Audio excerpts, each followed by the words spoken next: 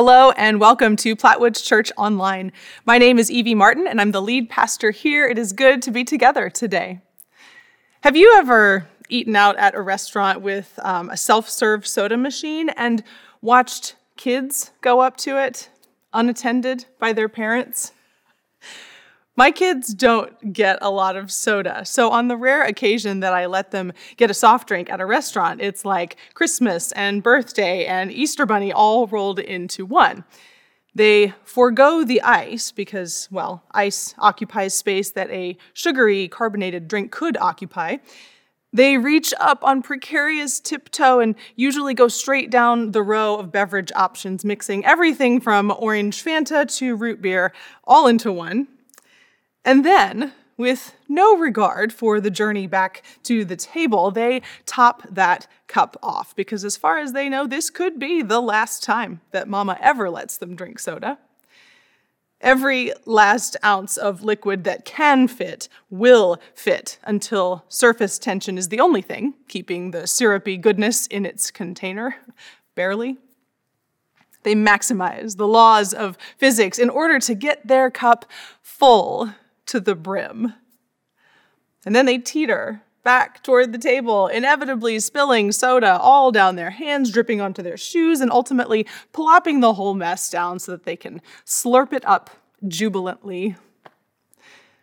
A full to the brim cup of root beer is enough to make any parent cringe because it's going to spill over. But that truth of anticipating an overflow is exactly what we're tapping into in this sermon series. We're counting on something that is full spilling over. Because when it's not soda, when it's the love of God, the grace we all long for, the openness of God's arms and forgiveness, that's a spill we can handle. It's one we need. Through Jesus' words and stories this month, we hear the themes of God's abundance, God's longing for us, God's expansion of love. There is more than enough for every soda cup, for every heart we could ever want to fill.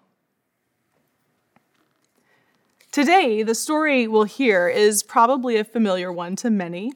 It comes in a sequence of 3 parables about lost things. In Luke chapter 15, we first read about a shepherd who has lost a sheep. He leaves 99 others and goes to find the lost one. And then we read of a woman who has lost a coin. She turns her house upside down, cleaning every nook and cranny until she finds what was lost. And each of those 2 stories is fairly short. But then the trilogy concludes with this parable about a father and his 2 sons. I'll begin in Luke chapter 15, verses 1 and 2, if you're following along in your Bible, because there it gives us the setup, the reason that Jesus is telling this particular story. All the tax collectors and sinners were gathering around Jesus to listen to him. The Pharisees and the legal experts were grumbling, saying, "This man welcomes sinners and eats with them." So here, Jesus has an audience of sinners and tax collectors on the one hand, and Pharisees and legal experts on the other. And they are calling into question the company that Jesus keeps. Tax collectors and sinners are not on the approved guest list for any gathering that religious experts want to be a part of. Jesus is not acting like a good religious leader. So he tells the story of the lost sheep and then the lost coin. And then he dives into this longer story, again in Luke chapter 15, but starting in verse 11. Jesus said, "A certain man had 2 sons. The younger son said to his father, 'Father, give me my share of the inheritance.' Then the father divided his estate between them. Soon after, the younger son gathered everything together and took a trip to a land far away. There, he wasted his wealth through extravagant living. When he had used up his resources, a severe food shortage arose in that country, and he began to be in need. He hired himself out to one of the citizens of that country, who sent him into his fields to feed pigs. He longed to eat his fill, from what the pigs ate, but no one gave him anything. When he came to his senses, he said, "How many of my father's hired hands have more than enough food, but I'm starving to death? I will get up and go to my father and say to him, 'Father, I have sinned against heaven and against you. I no longer deserve to be called your son. Take me on as one of your hired hands.' So he got up and went to his father. While he was still a long way off, his father saw him and was moved with compassion. His father ran to him, hugged him, and kissed him.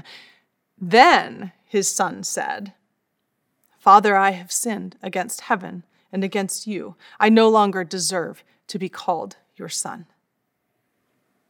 But the father said to his servants, 'Quickly, bring out the best robe and put it on him. Put a ring on his finger and sandals on his feet. Fetch the fattened calf and slaughter it. We must celebrate with feasting, because this son of mine was dead and has come back to life. He was lost and is found.' And they began to celebrate." Story doesn't end there. There's one more part. Now his older son was in the field. Coming in from the field, he approached the house and heard music and dancing. He called one of the servants and asked what was going on. The servant replied, "Your brother has arrived, and your father has slaughtered the fattened calf because he received his son back safe and sound." Then the older son was furious and didn't want to enter in. But his father came out and begged him. He answered his father, "Look, I've served you all these years, and I've never disobeyed your instruction. Yet you've never given me as much as a young goat so I could celebrate with my friends. But when this son of yours returned, after gobbling up your estate on prostitutes, you slaughtered the fattened calf for him." Then his father said, "Son, you are always with me, and everything I have is yours. But we had to celebrate and be glad because this brother of yours was dead and is alive. He was lost and is found." If you've heard this story before, you probably know it by a particular name. Many English translations of the Bible give it a subheading with a word that we don't use much anymore, prodigal. This story is widely known as the parable of the prodigal son. And what does prodigal mean? It means things like extravagant, wasteful, lavish, illogical. The son was prodigal with his inheritance in his escapades in a foreign land. But to name this story for just one of its three characters does us a disservice, I think, because someone else is prodigal in this story. Someone else is extravagant, wasteful, lavish, and illogical too. Who is it? It's the father. The father is just as prodigal as the son is, but he's prodigal with the celebration he ignites as his son returns. Pastor and author Tim Keller wrote a book on this parable and famously titled it The Prodigal God, making the case that the point of this story is not the extravagant, wasteful behavior of the younger son, but the extravagant, wasteful, illogical grace of a God who unceasingly welcomes us back. There's a different subheading for Luke chapter 15 in the translation that I've used today. It says nothing of prodigal anybody.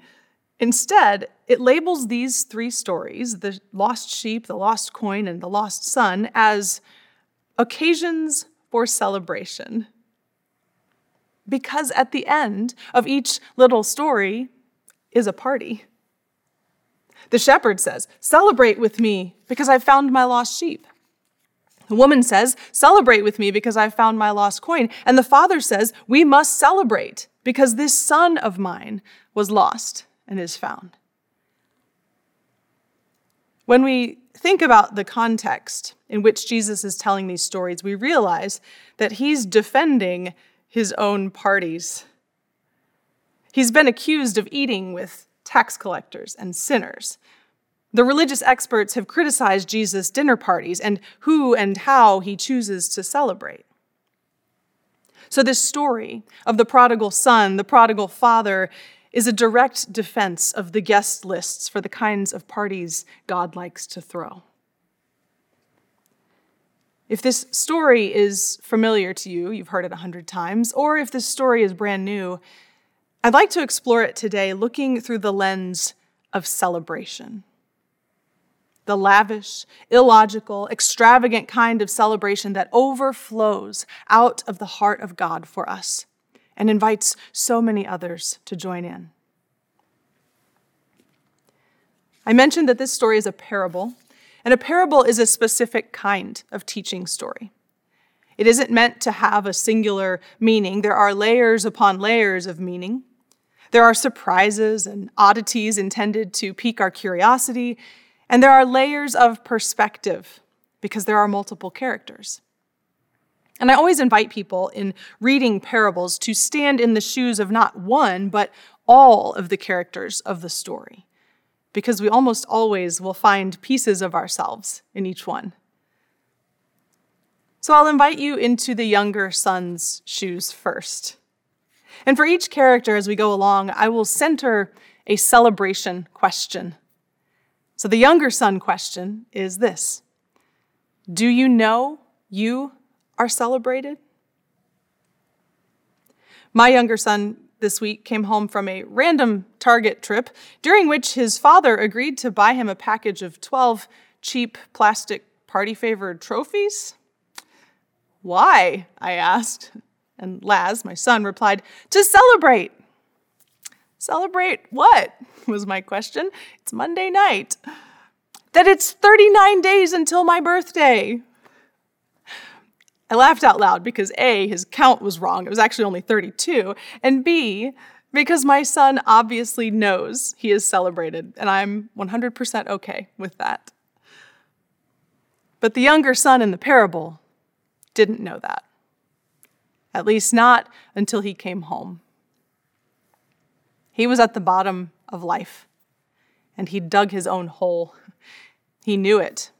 He had gotten himself in his own predicament, and he saw nothing left in himself that was redeemable or forgivable. He had treated his father with disrespect, and then he lost everything. He was hungry and penniless. He may have been battling an addiction. He had lost his center. He had probably lost his faith. His only justification for returning home was an economic one. He wasn't seeking reinstatement into his family. That seemed so far beyond the realm of possibility. He was simply seeking employment, servitude. He was just trying not to starve.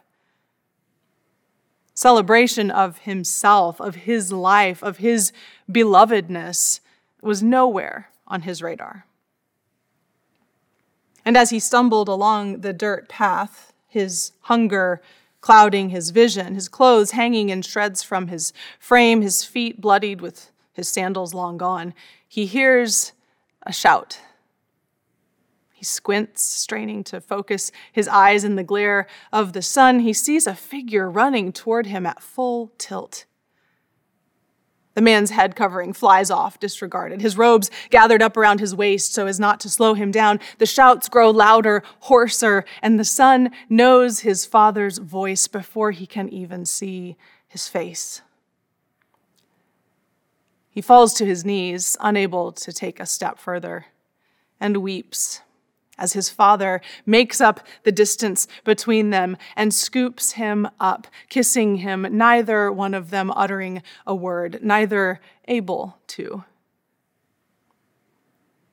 Finally, the son fumbles over his confession and his plea to return as a servant.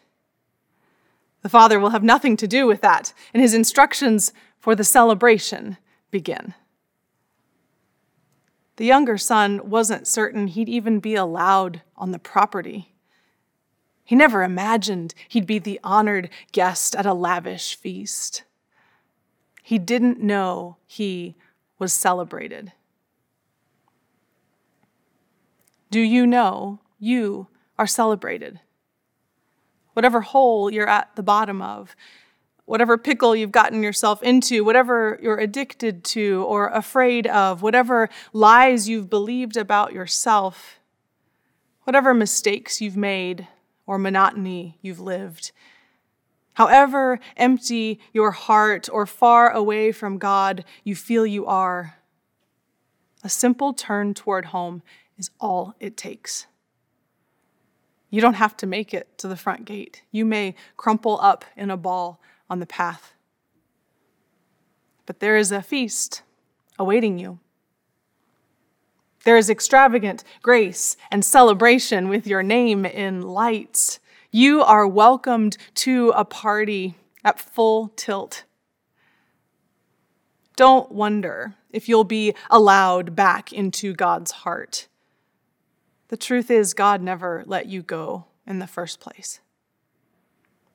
And so the party is for you.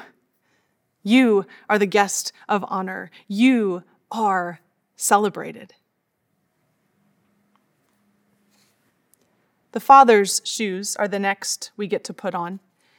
And the question he poses for us is this: do we celebrate what is found? The Father's reaction is surprising to us, or it's supposed to be. The Father runs. First century Jewish patriarchs didn't run. It wasn't becoming or befitting of his status.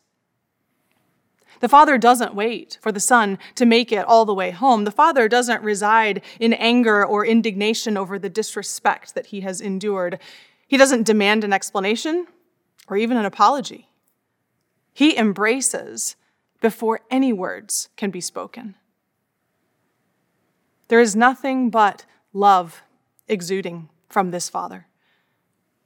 The Son barely ekes out his own confession before the Father has orchestrated the butchering of their best calf and invited the whole neighborhood to come feast and celebrate at a prodigal party. Wasteful, illogical, extravagant. And he expects them to come and celebrate. This child who didn't deserve it, not by parental standards, not by neighborly standards, but the Father has no time for reasons why not to celebrate. He can only think of reasons why. My son who was dead is alive. This child of mine who was lost is found. The Father's first inclination is toward celebration. Do we share that inclination? Do we keep our eyes on the horizon, looking for those children deeply loved who are wandering and lost? Do we wrap them up in an embrace without a word so they know they are loved? Do we remember the party God threw for us and start pulling out the red carpet and the best wine and the plastic trophy party favors for the son or daughter or child who doesn't expect to belong in our midst? Do we have within us the inclination of the Father to celebrate the friend who is struggling, the neighbor who is alone, the child who has turned their back on us but opens the door just a crack? Are we ready, even eager to celebrate the person who doesn't look like us, doesn't act like us, doesn't even believe like us, but has turned their face toward God because the world has continually come up short? Are we waiting for people to meet our expectations first? Or can our hearts overflow with prodigal grace to welcome in the person who rejected church or the person the church rejected? Do we celebrate what is found? We are the hosts. We can be the throwers of the parties. We can say in our families, in our circles of our lives, even especially in our church, you are celebrated here. You are family here. You were never gone from our hearts, and so now this party is for you. Finally, the older brother enters the story, and we get to put on his shoes for a moment too. The question he presents to us is, what keeps us out of the celebration? Here's a character many of us can sympathize with. He holds to clear lines of what is right and what is wrong, what sort of behavior deserves what sort of reward. He's done what he's supposed to do. He's stayed by his father's side. Many scholars agree that the older son was the embodiment of the Pharisees Jesus was speaking to in this story, those who kept the law, who followed God's commands, who never stepped out of bounds. The older brother has remained connected to the family. He's always been in, never wandered off, never turned his back. Until now. In this moment, when his brother returns, when his brother is found, older brother now becomes the one who is lost. He stands outside the house, looking at all that is going on within. He hears the story of both his prodigal brother and his prodigal father, and he just can't stomach it. His mind can't make logical sense out of this celebration for a sibling beyond forgiveness as far as he is concerned. Dad comes out to swoop him into the celebration too. The older brother is furious, the verse says, and didn't want to enter in. The party is here. You are here, the father seems to say, but you are not in the party. What is keeping you out? Will you hold so tightly to your own sense of righteousness that you can't pick up an hors d'oeuvre and ask your brother where he's been? Will you stand so firm in your anger and not move across the threshold of the house that is already yours? Will you allow your disgust to extinguish every last ounce of love I have poured out over you in the years you have lived under my roof? What is keeping you out of the party? It would be even more joyful if you would join in. When we stand in the older brother's shoes, we have to reckon with our unwillingness to celebrate, however that presents itself. Where do we hold grudges against those who are seeking a new start? Do we cross our arms and dig in our heels when someone who has wronged us finds a welcome with others? Who does not deserve a second chance in our minds? And what are we going to do when God gives them one? Will we stay outside and fume? Or will we let the prodigal grace that doesn't make any sense and feels like altogether too much sweep us up into the door to the party too? Do you know you are celebrated? Do you celebrate those who are found? And what keeps you out of the celebration?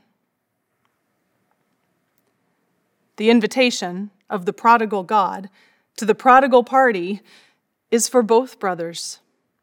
And truly, it's more than either deserves. But that's the whole point. It doesn't matter how wretched or disagreeable we are, or how perfect and put together we think we are. God absolutely delights in us and celebrates us. The more we let ourselves be swept into God's ridiculous and illogical celebration, the easier it is for us to throw parties for others. And the more we throw parties for others, the more joy spills out over the brim and uncontainable into a world that is lost, wondering what it feels like to be found. Will you pray with me? God, who runs at full tilt toward your children, even when running is not respectable, we can't begin to imagine the magnitude of your celebrations, except that we catch glimpses of them around us in an act of deep forgiveness, in the pure joy of singing together, in a church welcoming hurting people. We don't always believe that we are the ones you're running toward, ready to throw a party. But today, in this place, in this moment, may we give in to your embrace. May we enter into the rejoicing you make over us. May your celebration become our celebration of all who wander and wonder if they are alone. In the name of Jesus Christ, your prodigal grace for us. Amen.